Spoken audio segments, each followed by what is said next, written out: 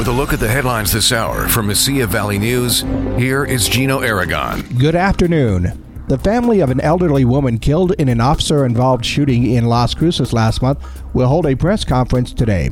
KFOX TV reports relatives of 75-year-old Amelia Baca and their lawyers will speak publicly about the shooting days after LCPD released body cam footage of the incident on April 16th. Baca's family members have said the grandmother suffered from dementia and was in the middle of an episode when officers were called to the scene. The investigation into the shooting is ongoing. One person is in the hospital after a stabbing in Las Cruces on Wednesday. Police say it happened in the morning at an apartment on the 800 block of Telshore Boulevard. The victim's injuries are considered to be minor.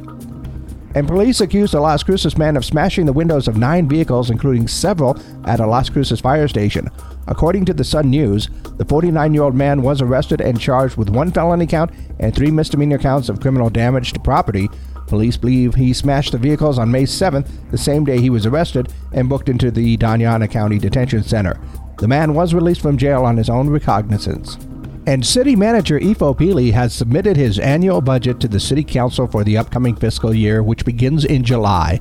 According to the Sun News, for fiscal year 2023, Pili is proposing a budget of over $500 million, while the total budget proposed is $514 million, is nearly 3% increase over last year's adopted budget. Spending out of the city's general fund is estimated to rise by 9% when compared to current spending. In addition, the city manager is estimating an 8% increase in revenues. New spending out of the general fund largely comes from pay increases for non-union staff employed by the city and increased benefits, about $10 million increase. For Mesilla Valley News, I'm Gino Aragon.